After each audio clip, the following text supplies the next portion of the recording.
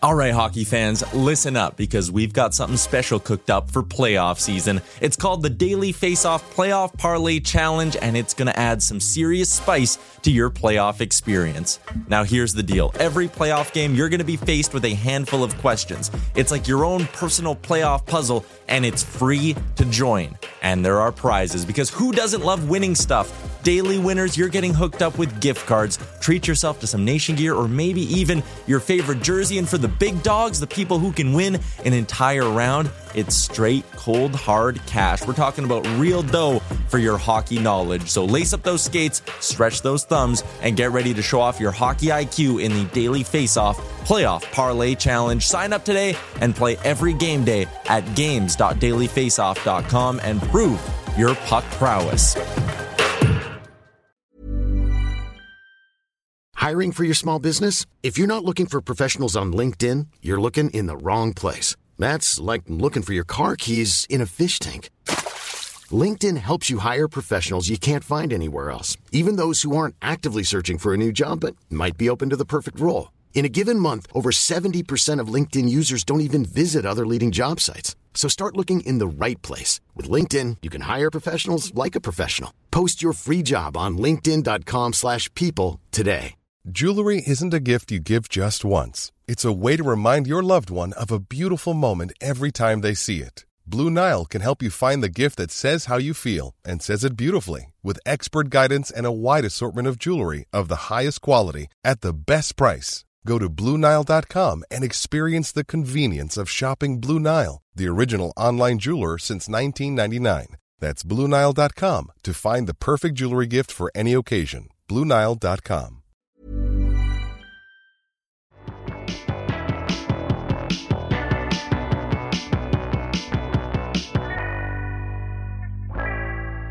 Welcome to the DFO Rundown Podcast with Frank Saravalli and Jason Greger on dailyfaceoff.com. Delivered by DoorDash.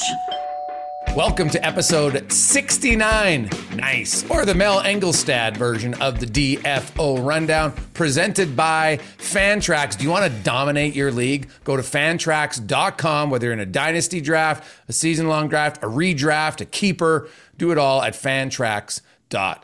So welcome in Frank Saravalli. Frank, how you doing? Nice. Yeah, I'm good. Lots of stuff on the go. Season preview week. NHL season preview part 1 on the DFO Rundown. So looking to dive in and excited to look stupid and make some predictions and roll through some of the divisions. Yeah, we'll go. We'll start in the East a little bit later on. And welcome to the woodjerseys.com studio. It seems like it's a new studio today because we have the new wood jerseys. You see the Seattle Kraken. I will say, man, the Kraken jerseys, the white one, when I saw it live, man, that thing pops. And the dark blue with the teal on the sleeves behind me, it's pretty sweet. And you've got the Toronto Maple Leafs one there. You can go to woodjerseys.com. They got lots of new jerseys there. Check it out. It's great for your fan cave. And I have to say, Frank, what I like about the Kraken one is the red eye in the S part of the logo. It really pops. Yeah, and I like the anchor. The Space Needle is part of that as well. And I personally just like the Seattle Kraken S because I pretend that the S is for me. So... Okay. I'm just kidding. Now, before we get to our Eastern preview today, and we'll do the West next week on Monday's pod, but there are a few things to discuss. Like the Jack Eichel one, it sounds like there's been some progress as far as, other teams understanding the medical situation. My question would be, why is it taking so long for that to occur? Well, I think there was a delay in exactly what was allowed to be provided to some of these other teams. And so I think when you hear Eichel's agent, Pat Brisson, talk to Jeff Marek on the Jeff Marek Show on Sportsnet earlier this week, he really kind of revealed a lot in the sense that he is able to share and has permission now from the Sabres to share some of Jack Eichel's MRIs, which he's had a lot of. And he's able to share some opinions. And he said they've had lots of opinions, not just a second opinion. They've had many different opinions on Jack Eichel's neck. And I think what's really interesting to me is sort of the narrative that if you're reading between the lines, like the Eichel camp, we know that they're anxious and hungry to get moving, but they're really pushing. He reiterated again that playing in the Olympics is really important to Jack Eichel. He said that the timeline, if he has the artificial disc replacement surgery, to return to the ice is somewhere between 3 and 4 months. So that's an important time frame that really hadn't been out there. A lot of people surmise that it might be in that neighborhood. Don't know what the time frame is, and Brisson didn't mention what that is on the other type of surgery. Obviously, that's not a focus for the Eichel camp. And now that he's been able to share some of that medical information with these other interested teams and parties, they've also gotten the idea that some of these teams are willing to go along with the artificial disc replacement. And frankly, some aren't.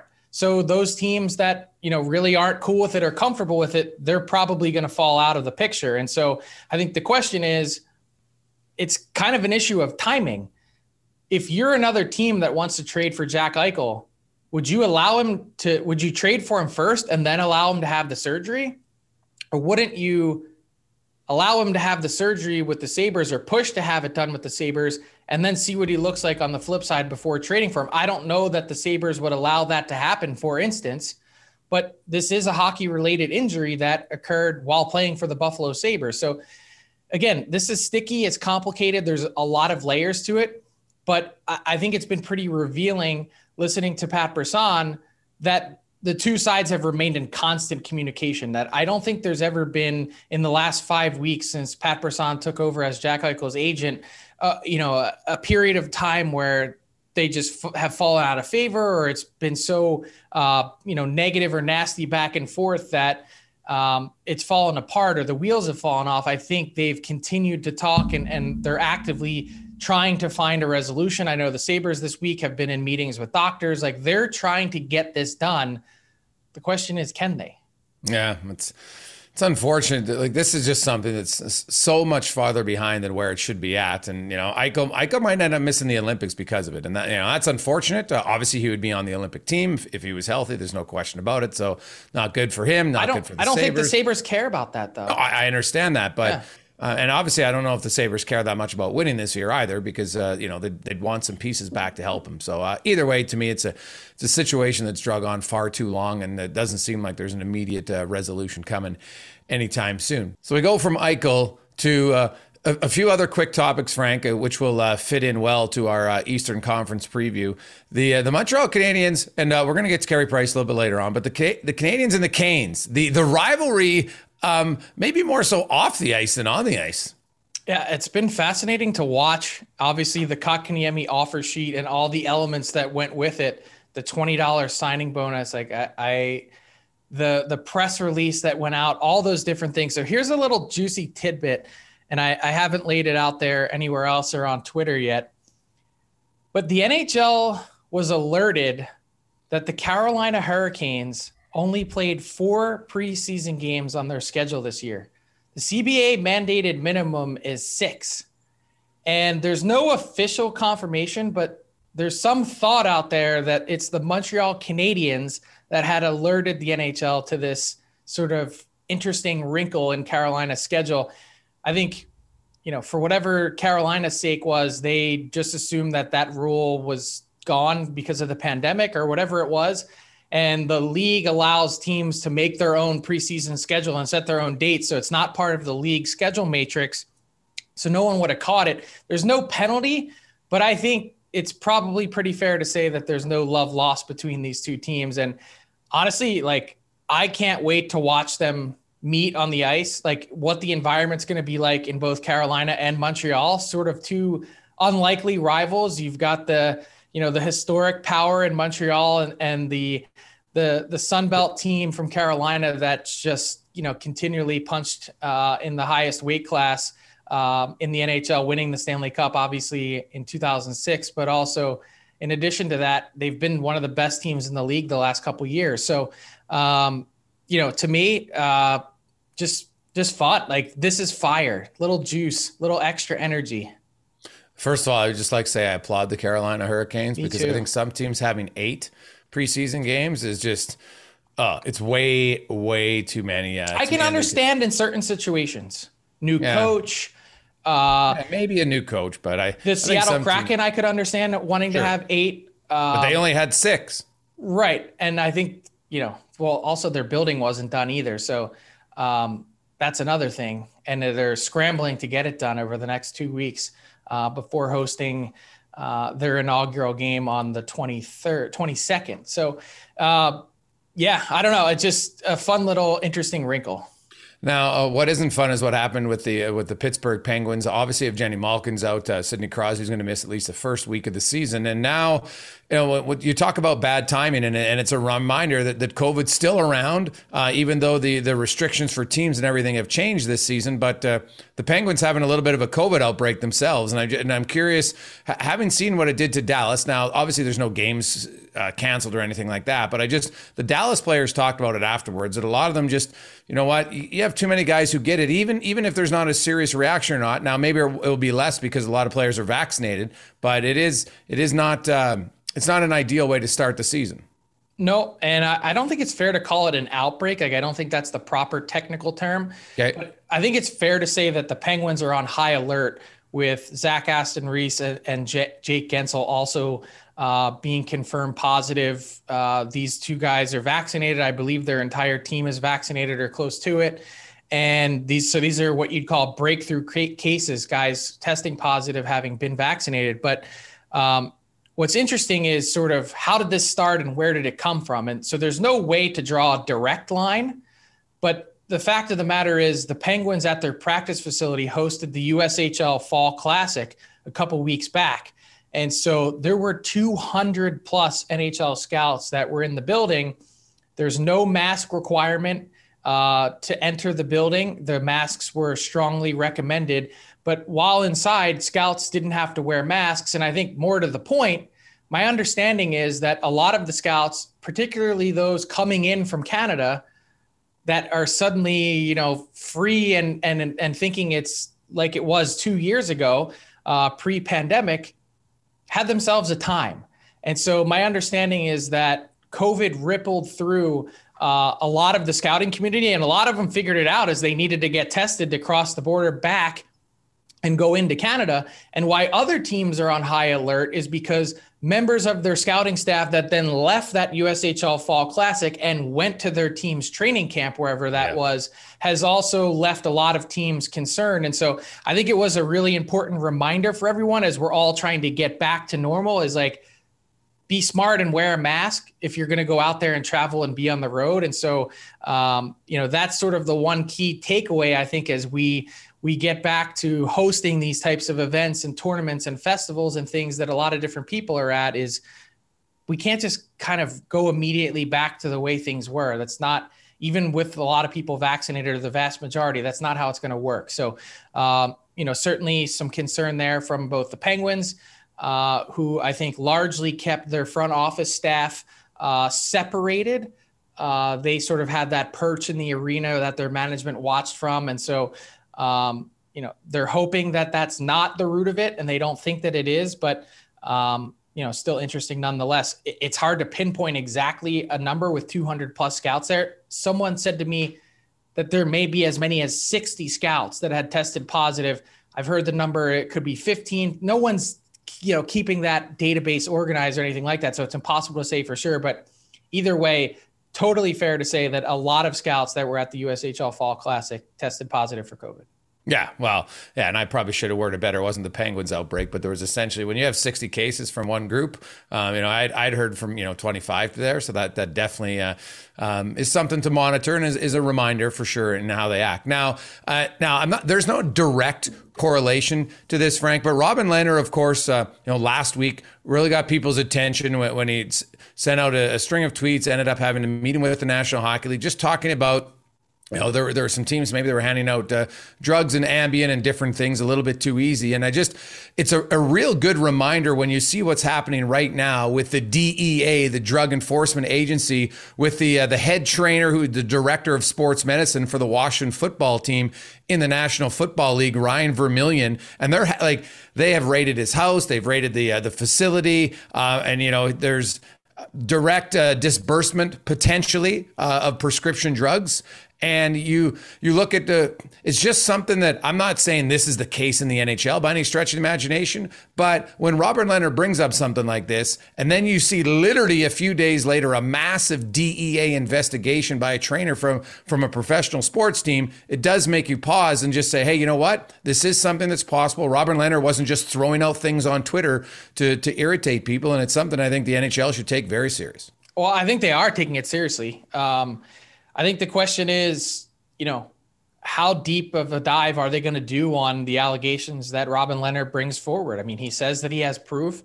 I think it'd be fair to sort of outline and commend everyone the changes that were put in place in the NHL starting in 2013 when it was mandated in the CBA that these things need to be tracked, they need to be monitored, and the proper prescription protocols need to be followed.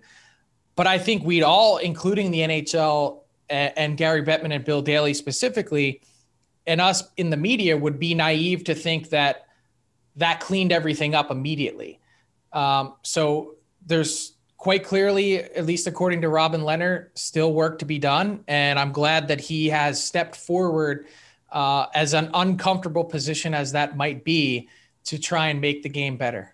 All right, Frankie, let's get into it. Our preview brought to you by ESPN Plus. That's right. They have become a must-have for hockey fans. You can get access to more than 1,000 out-of-market NHL games and 75 weekly national games all season long. Plus, stream thousands of live events from the best leagues and biggest tournaments in the world. Exclusive originals, the complete 30 for 30 library, love that show, premium articles, and fantasy tools, and much more with ESPN Plus. Sign up now at espnplus.com/NHL/DFO. And today we will start in the Eastern Conference.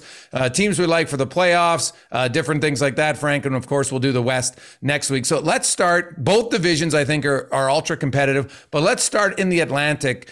And I know, Frank, we had emailed each other back and forth earlier in the week on where we thought teams were going to make it or not. The Carey Price situation in Montreal, I think, definitely potentially changes maybe where someone had Montreal slotted in on Tuesday compared till now on Friday. So let's start in the Atlantic Division. And who do you have making the playoffs in order? Okay, so I'm going to give you how I see the entire division in order, top to bottom. And then we'll talk about playoff teams. I think we should talk about the playoff teams after we get to the Metro because there might be 5 and 3 or whatever it is. So, all right. So at number 1, I have Toronto, 2, Tampa Bay, 3, Florida, 4, Montreal, 5, Boston, 6, Ottawa, 7, Detroit, and 8, Buffalo. And my guess is that you're going to be surprised, given what you just said about Carey Price and the Canadiens, that I have Montreal in the 4 spot, particularly ahead of Boston. And my reason for that is, I think I've said it a couple times, I don't think the Habs are going to be nearly as bad as people think. I think you're going to get more out of Cole Caulfield. You're going to get more out of Nick Suzuki. I still liked their top 4, even without Shea Weber. I think the other 3 guys in that group, people like to rag on a guy like Joel Edmondson. He's a good player and serves a very distinct purpose for that team. And I think Jake Allen is the best number 2 in the league. So what Jake Allen needs to do is hold down the fort until Carey Price can make his way back. He was already likely not going to start the season anyway, coming off of that offseason knee surgery. Now, obviously, with what he's dealing with and full our thoughts and concerns are with Carey Price and his family, all that stuff takes a back seat. We're looking at least, according to Mark Bergevin, sort of at least 30 days that Carey Price is going to be away from the team. So that puts him somewhere late November if he's on track to come back in that time frame. That still leaves a vast majority of the season for Carey Price to be a strong contributor to your team, provided that he can, of course, get healthy and get back to that level. And obviously missing Shea Weber is going to hurt, but I just think this team, they've got more scoring touch with Mike Hoffman now. I think Christian Dvorak is going to be a great addition. You got a Jonathan Drouin now, hopefully healthier and in the right frame of mind to get back to the level that he was at earlier in his career. I just think, I think the Habs have a lot to offer. All right. We have actually significantly different slotting. I think we, well, at least for the top teams anyway. I have Florida first, followed by Tampa Bay, then Toronto, Boston, Montreal, and we have the same bottom three: Ottawa, Detroit, and Buffalo. I think Ottawa is going to be improved. They'll be competitive. I don't think they're going to be a sixth place team that's way out of it, but I just don't think they've got enough just yet to break get through in the playoffs. Yeah. I really like the Florida Panthers, man. I like a lot their team buildup. I think Spencer Knight and is going to push Bobrovsky. It's going to make him better. I think their goaltending is going to be very sound. Barkov, of course, he's got the new contract extension. He's elite. Jonathan Huberdeau has really come in. Those two, they're both, I think, close to top 10, top 15 forwards in the National Hockey League. If Aaron Ekblad doesn't get injured last year, I really wonder what would have happened to Florida. I really like him and Mackenzie Weegar on the back end. I like the mix of skill and grit and size they have on that team. So I think Florida, they're right there. Them and Tampa Bay, man, we saw it in the preseason. That's going to be one heck of an on-ice rivalry. It's exciting to see. It's never really happened, Frank, in the history of those two teams that they were both good at the same time. Yeah, Scott Burnside, by the way, just wrote a story on dailyfaceoff.com about the Battle of Florida actually being a legit thing for really the first time ever. It is, and I love it. And, rivalries are fantastic. I don't care what starts them. And if Montreal and Carolina have a lot of angst against one another on the ice because of their management teams, that's even better. The Maple Leafs are just still... I'm not concerned because I think they're a playoff team, but I just wonder about their defense overall. Can it match up to Tampa and Florida? They're easily a playoff team in my mind. Montreal, my standings actually didn't change on the Carey Price news because I still think even without Carey Price, they're better than the bottom teams. And I didn't think with Carey Price, they'd be better than Boston. And so I think that, the old Adams division rivalry between those two, they'll be close. I don't think there's much separation, Boston and Montreal. And so that's why I have them slotted there. Boston, man, and I've counted them out sometimes in the past, and I really like Swayman coming up as a young goaltender. I think he's going to make the Tuukka Rask transition fairly smooth. Well, my concern with Boston is just there's so many new faces. I think it's sneaky how many changes they've had. Yes, the core is there with the Bergeron, Pasternak, and Marchand group, and Charlie Coyle and everyone else. On the back end, Charlie McAvoy and Brandon Carlo, but they're adding like 2 to 3 new defensemen to their mix. Linus Ullmark, a complete goal change in goal. Jeremy Swayman obviously going to pick up more of the slack, as you mentioned, but also a lot of new forwards as well. Nick Foligno, Craig Smith, Eric Hall. Like these are all new faces, new places, a lot of adjustment. And I don't know. I mean, they could easily be a playoff team. I could just see things going sideways a bit, but I think we need to talk about the Toronto Maple Leafs. I mean, you have them third. I have them first. Why do you have them third? I guess is the easiest way to ask. Well, just because I think Florida's a deeper team top to bottom, right? And I like Florida's goaltending way better than I like Toronto's. And goaltending is so crucial in today's NHL. I think that's such a good point. Honestly, not a lot of people have been talking about the Toronto Maple Leafs and their goaltending situation. I think sort of the hope is the way that the Leafs have constructed their goaltending with Jack Campbell and Peter Mrazek at that cap range is that they're just sort of hoping to be average, be in the league average right around there, 905, 906 save percentage, whatever it ends up being this year. And the team will clearly have enough goals to get them over the top. The reason why I don't like Florida to win the division, and I love the team, like I think all those pieces, like Sam Reinhart, could easily be a point per game player this season. And I really like all the moves that they've made. I look at their defense core and I just say that's a little thin for me. And, you mentioned Ekblad, and I think he's going to have a fantastic year. I think Mackenzie Weegar is a good player. Forsling probably doesn't get enough attention for how well he plays, but I think there's a pretty significant drop off. And I think the Leafs have and match the Panthers in all of that top end scoring, obviously, but I think their defense is structured a bit better top to bottom than Florida. And I just have Tampa in the 2 spot because I just think it's so hard to get geared up after winning 2 cups to have a really super consistent out of the gate strong all the way through regular season when you know that you don't need to flip the switch until it really matters. I'm 100% agreement. And I think Tampa Bay, going for the three-peat is going to be massive for them. Obviously, that's going to be their goal. And I think that, on certain nights in the regular season, not that you take a night off by any stretch, but, they've lost some key guys, some depth players. They still have their elite stars, which is why, they're an easy playoff team in my eyes. And you know what, Frank, I look back and it's obviously been a while, but you look at teams that are competitive and have won the cup for those years. They don't necessarily win their division every year because ultimately, if they finish second in their division, I don't think they're worried if they have to go on the road in the second round and that they can't win. So I'm 100% agreing with you. They don't have anything to prove. No, very little. And Florida or Toronto, both of those teams are teams that, they're like the younger brother who feels like he's got something to prove against the big dog. And, we'll see if they're able to do it. I think, those top three, they could easily finish in any order, 1, 2, 3 at all. I had Florida over Tampa Bay simply because I think they'll want the division a little bit, maybe more than Tampa would at times in the regular season. And I think those three teams, though, honestly, I think there'll be a separation from them to the rest. I don't think it's going to be like who's ever third, number 4 is 1 or 2 points back. I think there'll be a separation amongst those top three. Interesting. All right, let's move to the Metro. Give me your top 8 in order.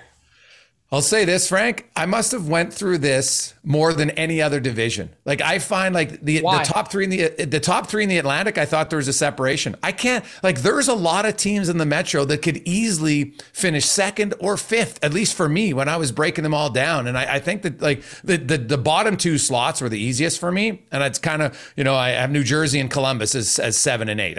I don't buy New Jersey's going to be improved, but I don't think they're going to be that improved. But the top 6, I battled with it up and down. And ultimately I came up with, I have the Islanders first, followed by Carolina, Washington, the New York Rangers, Philadelphia, and then the Pittsburgh Penguins, and then New Jersey and Columbus. And the Islanders... So Rangers at 4 is what surprises me because we had our first 3 that are the same, Islanders, Carolina, and Washington in order. So why did you go Rangers 4? Well, I've looked back the last 2 seasons for the Rangers, and their starts is what's crushed them. They've been really good in the second half. Now, a lot of that's tied into Mika Zibanejad. Now, I know that Mika Zibanejad had COVID last year, so I'll give him that. I've seen how some guys react. It takes a long time. And the previous year, in the second half of the season, he was the most dangerous goal scorer in the NHL in 2020 from January on. The guy was on fire.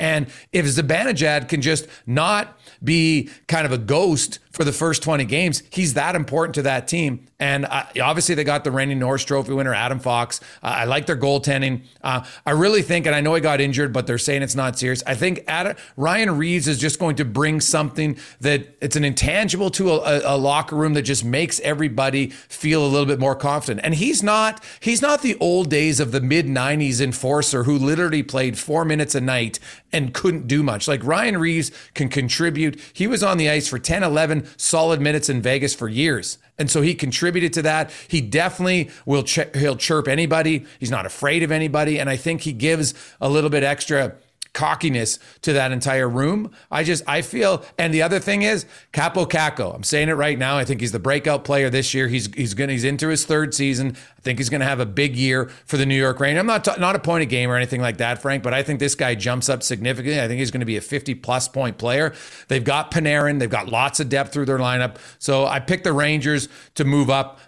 Philadelphia, them and the Rangers, it was literally almost flip a coin. I think Philly has a bounce back season after being terrible last year. I think Carter Hart will be way better. I like their overall depth. And Pittsburgh, I just think the lack of Malkin, the Crosby, even if it's only 2 weeks in that division, you get off to a slow start. I think you're playing catch up. You mentioned Gensel might not be out. If they got so many question marks to start the season, I don't think they'll be out of it by any stretch, but I had to put somebody 6 out of those top 6 teams, and it turned out being the Penguins. Who do you got?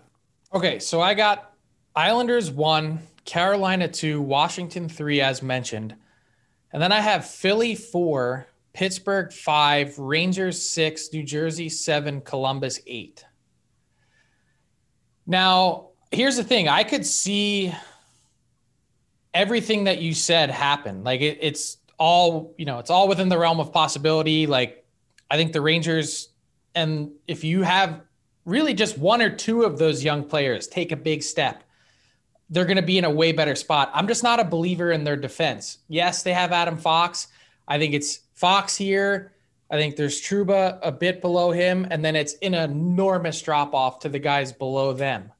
And yeah, there's still as much of a believer as I am in Igor Shesterkin, and I think his contract is fantastic. All those things, and I like Alexander Georgiev as the guy spelling him when needed. I think Carter Hart proved last year that with a really young goalie, and obviously Shesterkin is a little bit older than Hart because he played in Russia, the path and progression is not always a straight line up. So that's another question mark for the Rangers.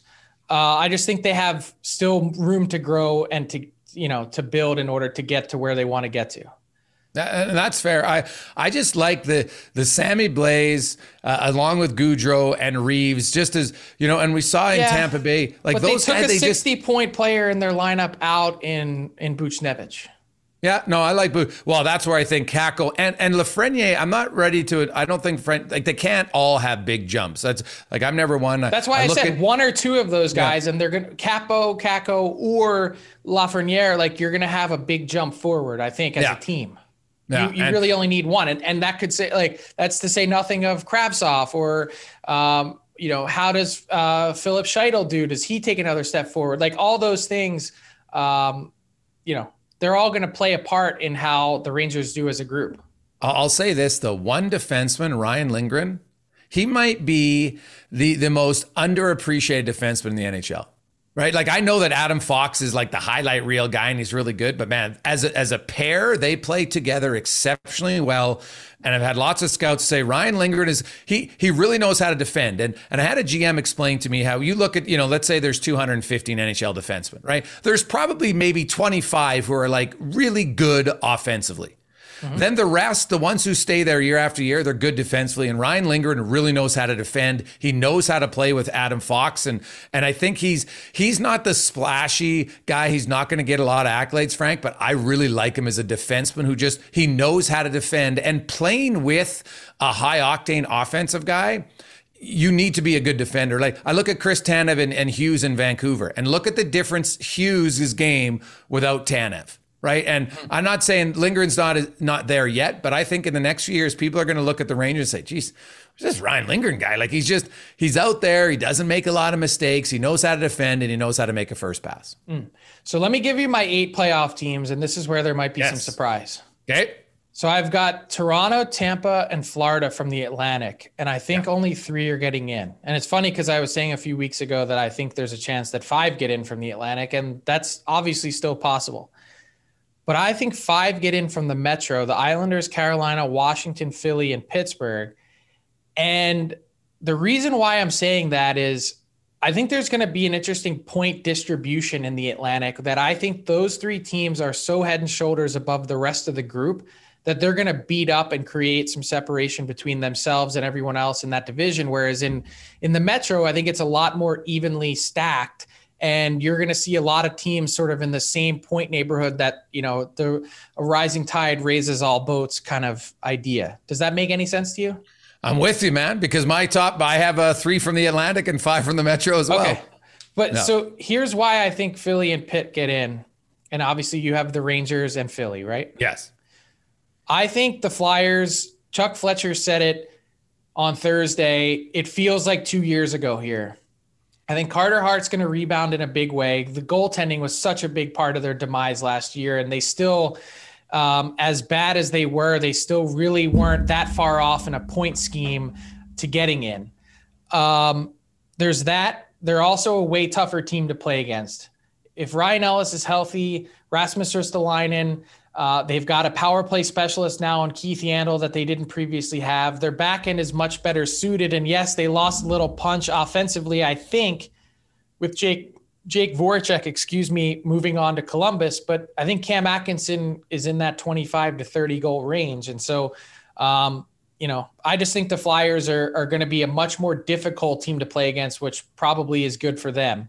And then Pittsburgh, we talked about it with Rob Rossi on the pod last week, episode 67. that this Pittsburgh team, this is the last dance. Like, you could honestly make, if you were going to pick a team to do an all or nothing this year and go behind the scenes, I'd put all the cameras in Pittsburgh because they've won 3 championships. Yeah. They've got this core that's immensely popular, and Malkin and Chris Letang, they know that in the final year of their deals, they may never be together again. And they've got an incredibly long playoff streak, 15 years, I believe, on the line. I think that they'll find a way, whether, and Malkin's extremely motivated. Let's not forget, this is an Olympic year. We talked about this.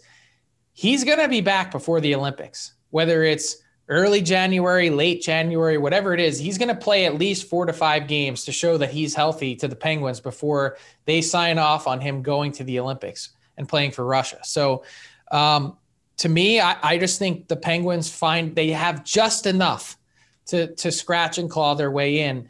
And this is sort of the last hurrah for this group before some big changes are coming.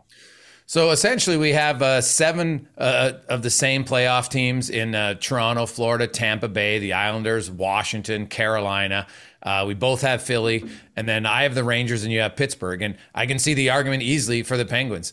The 15-year thing, sadly, all good things come to an end at some point, Frank. And I think it's the Rangers have been the best team not to make the playoffs the last few years, at least for the final few months of each season. Now, maybe that'll be their problem again, as they start too slow and they think they're going to pass everybody in the pack, and then they end up just missing out. It could happen again. But the Rangers, to me, are ready to go. If Pittsburgh was healthy to start the season, then I couldn't pick him out. And Pittsburgh was the one team that I struggled with. I think the Metro was extremely tight. One day I was like, okay, I'm putting the Penguins in, I'm taking out the Flyers. And then I was like, oh, it's the Rangers. And ultimately I decided on New York. I like New York. I picked New York as my kind of surprise team to have a really good jump up. And you know what? I looked at their schedule. They got a decent schedule overall this year. And it's funny, like not a lot of teams have a massive condensed schedule because of the extra 14 days that they've got in the season this year. I know everyone's like, well, there's always an Olympic break. Yeah, but the season ends now at the end of April, and usually it ends April 7th, 8th, 9th, or 10th. So that extra time off, I think, is going to help some teams. And the Rangers... It's also starting a week or 10 days later than normal, too. Yeah. We usually will start on like the 6th. So it's kind of like, a week later. I just think there's that extra 10 days at the end of the season that's allowing it to be less condensed than other seasons have been in an Olympic year. And I think that's going to benefit a team like New York. Overall, I really like their team. Panarin is, hey, he's the bread man. I like the fact that he knows who he is. I don't want to be captain. That's not who I am. Good for him. And Fox he's coming. He was obviously very good last year. I think he's going to be good again this year. You brought up the one point that I agreed with, and that's the goaltending. And until you do it year in and year out, I'm not ready to anoint. It was like people who jumped on the Korpisalo train after his one playoff run, and he was standing on his head, and they're like, "Oh, this guy's great." And 3 out of 4 years has been an .897 save percentage. To me, that's not consistent enough to be good. And so I do need to see a little bit more. 47 games. Yeah, I agree. That's one it. And that's question mark. And look, I'm not saying he can't do it. I'm just saying he hasn't proven it. Yeah. And you know what's funny? I wanted to give some love to the bottom 2 teams in the Metro. This was not a foregone conclusion for me with New Jersey and Columbus. And I know people are probably sitting there going, Columbus, really? Like, what do you see? That team is going to work its ass off. So to think that you're going to get a free night against Columbus, like, that's just not the case. I kind of had a hard time. I'm wondering if they're going to be sneaky, not good, not playoff team, but they're going to be so competitive that they find a way to not finish last. And then I didn't know what to do with New Jersey because I really like the young players they have. They've obviously gotten better with Dougie Hamilton. Mackenzie Blackwood is a legit starter. I mean, Ryan Graves was a great offseason addition. Like, I personally don't see a ton separating the Rangers and Devils, to be honest. It's going to be fun, man. I'm not as high on New Jersey as a lot of other people. So we'll kind of see how that plays out. I think I like New Jersey's young players better. The Rangers' young players better than the New Jersey young players. That's what it came down to me. Yeah, so give me we got one wild card question here. Speaking of the East, and we'll have another one for the West. Give me Auston Matthews' goal total this season. God, the tough part about that is can he play his games? Because if he's in the lineup every night, then I would definitely go higher. I'm going to say 54. Okay. He'll score 50 for the first time. I think he's like a legit 50 goal scorer. He's obviously one of the best shooters in the league, and he would have scored 50 a few years ago, no question. So I will say 54 for Matthews. Unfortunately, I think he misses some games. Otherwise, he'd push for 60. I'm going to say 58.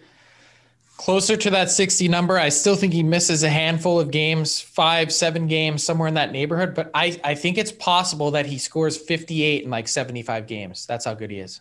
And the wrist is healed. I could easily see him 62, 65 if he plays all 82. No, it's very possible. But that's where the bet is interesting, right? It's like how many games does he miss, and what is that? How does that end up impacting the total? Because that's impacted him every year. He could have set the team record last year. Oh, 100%. And the wrist is a concern for me too, right? Like obviously they're being ultra cautious on it to start the season, but I just wonder if in a week, what if he jams his wrist? What if you take a lot of pressure on that wrist? What if he has the back injury that seems to have popped up for him every now and again? I mean, these are all important questions. I'm someone who I never call people injury prone because I think that we've seen some guys who have it for 2-3 years and it's gone for 5 or 6. I hope he's not one of those superstar players that always has to miss, 10%, 15% of the games, because the league's better. I don't care what league 100%. You cheer for. The league's better when the best players are in the league every night. Yep. So hope that happens. So be a lot of fun. Hey, let's welcome Tyler into the woodjerseys.com studio for a little buy or sell. Yes, buy or sell, you guys. It is brought to you by and delivered by our friends at DoorDash, where first-time users of the app can use the promo code RundownDD and get themselves 25% off. It's going to have to be a quick version of buy or sell here because I know we are running out of time. So consider it a combination of rapid fire and buy or sell. And the first one here, I was looking at some team total over-unders. I'm going to say the Sabres do not crack the 65-point mark. They'll be under 65 points this year. Frank, you buying or selling? I'm buying. I could see that. I could see them in the 57, 58 range. I mean, the goaltending alone should cost them a ton of points. Yes. 2017, the Colorado Avalanche had 48 points. Ooh. Buffalo is going to push for that. Honestly, Buffalo's team, they don't have a lot. It's unfortunate for those players. I feel sorry for them. It's not their fault, but they're going into a gunfight with one of those little plastic water guns, and it's got a hole in the bottom of it, and it just drips out. I would like to point out that our friends at PointsBet USA have the total for the Sabres set at 65.5. So if you want to lay some money on that, there's an opportunity to do it. Jay is logging in as I am right now, but I'm so confident that I'll take some of Frank's money and put it down. The second over under that caught my eye was the Montreal Canadiens. They're set at 90.5. I'm going to say they don't hit the 90-point mark. Jason, buying or selling? Well, I don't have them as a playoff team. And I think the point totals in the East are going to be right around 93, that 94. So I am going to go under. I will sell, and I will say under 90. I would take that bet. I would go over. I just, all the reasons I outlined about the Habs, I just think they're going to be better than people think. Third one I got up here, moving on to some players. I'm going to say Taylor Hall bounces back to be a 20-goal scorer with the Boston Bruins this season. Frank, you buying or selling? Buying. It's not an incredibly high bar to set for a guy that can score, and you saw him come back and be reinvigorated in Boston. I think he's comfortable now. He's got a little term. He knows that he's going to be there for a little bit. The team's better. Easy 20 goals. Yeah, Halls is an interesting because he's never really been a high octane goal scorer, right? He produces points, but 20 goals to me. If Taylor Hall doesn't get 20 goals, and that's actually not a very good full season for him at all. So yeah, I would say 20 for sure. I'll buy. When the line first opened on most sports books, it was at 13.5. That's what I was able to get in on. I think he might get 14 in the first half of the season alone. Cole Caulfield. A lot of hype around him, obviously, favorite to win the Calder Trophy. I'm going to say he doesn't hit the 30-point mark, though, which is where I've seen some people project him. Gregor, you buying or selling? Did you say 30 points? 30 goals. Sorry, 30 goals. 30 goals. I was going to say 30 points. 30 goals. No, I will sell all day long. 30 goals is hard in the National Hockey League. It's very difficult. And I know he's a shooter. They had some success scoring goals down the stretch, especially at 3-on-3. He's a dynamic player there, but it's the regular season now. Teams will know him a little bit better. And the NHL is a tough league to score in. I think Cole Caulfield gets over 20, but under 30. Over under is 30? Yeah.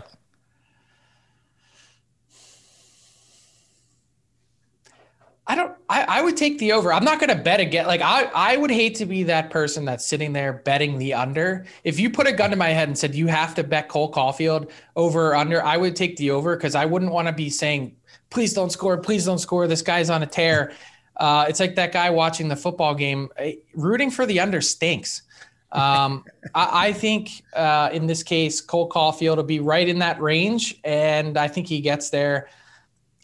Some guys just find a way, and for whatever reason, every single time, people have found a way to write this guy off. Even going back to the hype around his draft year, and people were saying, "Oh, he's too small," and you watch him fall in the draft. Teams continue to measure with a tape measure. And you go back and you look at his last calendar year, whatever those graphics were popping up in the Cup final, and all the goals that he had scored. Last count, it was like 60 some. I know it's a bunch of different levels, and I know all that, but in his limited window that he's shown this with the NHL and the Montreal Canadiens, hard to bet against Cole Caulfield. I'm taking the over. And by the way, I got so lost in looking this up. The lowest amount of goals Taylor Hall has scored in a full season in which he's played 70 games, at least 70 games, is 20. So seems like a lot. 20, 22, 27, 26, 39. So, yeah. All right, and here's the last one I got for you. Back-to-back years where Brayden Point has failed to be a point-per-game player.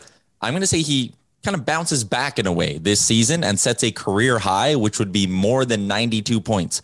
Brayden Point to get more than 92 points. Greg, are you buying or selling? Ooh, now that's a really good line. I'm a huge fan of Brayden Point. Kucherov's here to start the season. Him and Kucherov are dynamic together. So, yeah, I'm going to take the over on Brayden Point to score 92. I think increased power plays this year are going to help some of these high productive offensive players, and we're going to have more numbers. So I will say definitely buying on 92 points for Brayden Point. I am going to sell. Ooh. I'm going to take the under. I think he's in the 78 to 85 range. You look back to his 92-point season, he had 20 power play goals that led the league. I don't know that anyone's scoring 20 power play goals again. And, I like him with Kucherov, all the things you said. It's still a pretty high number to get to. There you go. Do you guys know in the last decade, only 7 rookies have scored 30 goals? Now, Austin Matthews, the most with 40. Patrick Laine had 36. Michael Grabner had 34. What happened to Michael Grabner? Logan Couture, 32. Skinner and Kyle Connor, 31. And Artemi Panarin had 30. It's tough to score as a rookie, so that's a good line. That's a good number of 30 goals. 31, Kyle Connor to me is the roadmap for Cole Caulfield to get there. He comes in and scores 31. I don't know. I think he has quite clearly the ability to do it. All right, there you go. That is buy or sell delivered by DoorDash restaurants and more, delivered right to your door. Use the promo code RUNDOWNDD. Gets you 25% off, no delivery fees on your first order. Awesome. Yeah, the Cole Caulfield question is great. I think you're going to get a lot of varying opinions. 30 is a really good line number. That one really had to think about it. Ty crushed on that one. It was a little weak on the Hall 20 goals. So, he evened out there. So we'll have some fun with him on that one. We will do the West on Monday, and we'll have a guest on the pod as well. It's an interesting weekend. Of course, by the time pretty much the waiver wire, I think it's 3 o'clock, Frank, on Monday, 3 o'clock Mountain Time, 5 o'clock Eastern. The teams have to submit their rosters, but anybody that has to go on waivers has to go on waivers Sunday by, they'll go on waivers at 2 Eastern, noon Mountain Time. So we'll look for the waiver wire that should be fairly heavy over the weekend. And we'll have some names, and we'll see if there's some names that teams might claim. We've already seen 2 waiver claims a little early in the process. We'll see if there's a few more of them potentially available. Once again, that was the DFO Rundown, brought to you by Fantrax, the most customizable fantasy platform in the industry, offering the greatest fantasy experience, whether you got a keeper league, a redraft league, a dynasty league. Check it out at Fantrax, that's TRAX.com/DFO Rundown, where you can enter and win a signed Nathan MacKinnon jersey. Frank, enjoy your weekend. We'll talk to you on Monday. Thanks for listening to the DFO Rundown with Saravalli and Gregor. Keep it locked on dailyfaceoff.com and subscribe wherever you get your podcasts from to never miss an episode. Delivered by DoorDash.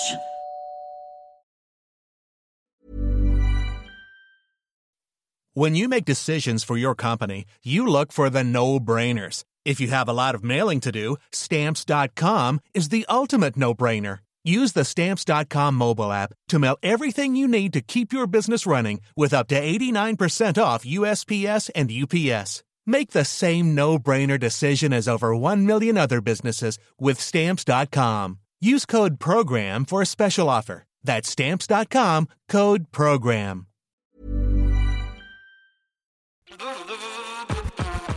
All right, hockey fans, listen up because we've got something special coming your way this playoff season. It's called the Daily Face-Off Playoff Parlay Challenge, and let me tell you, it's going to add some serious spice to your playoff experience.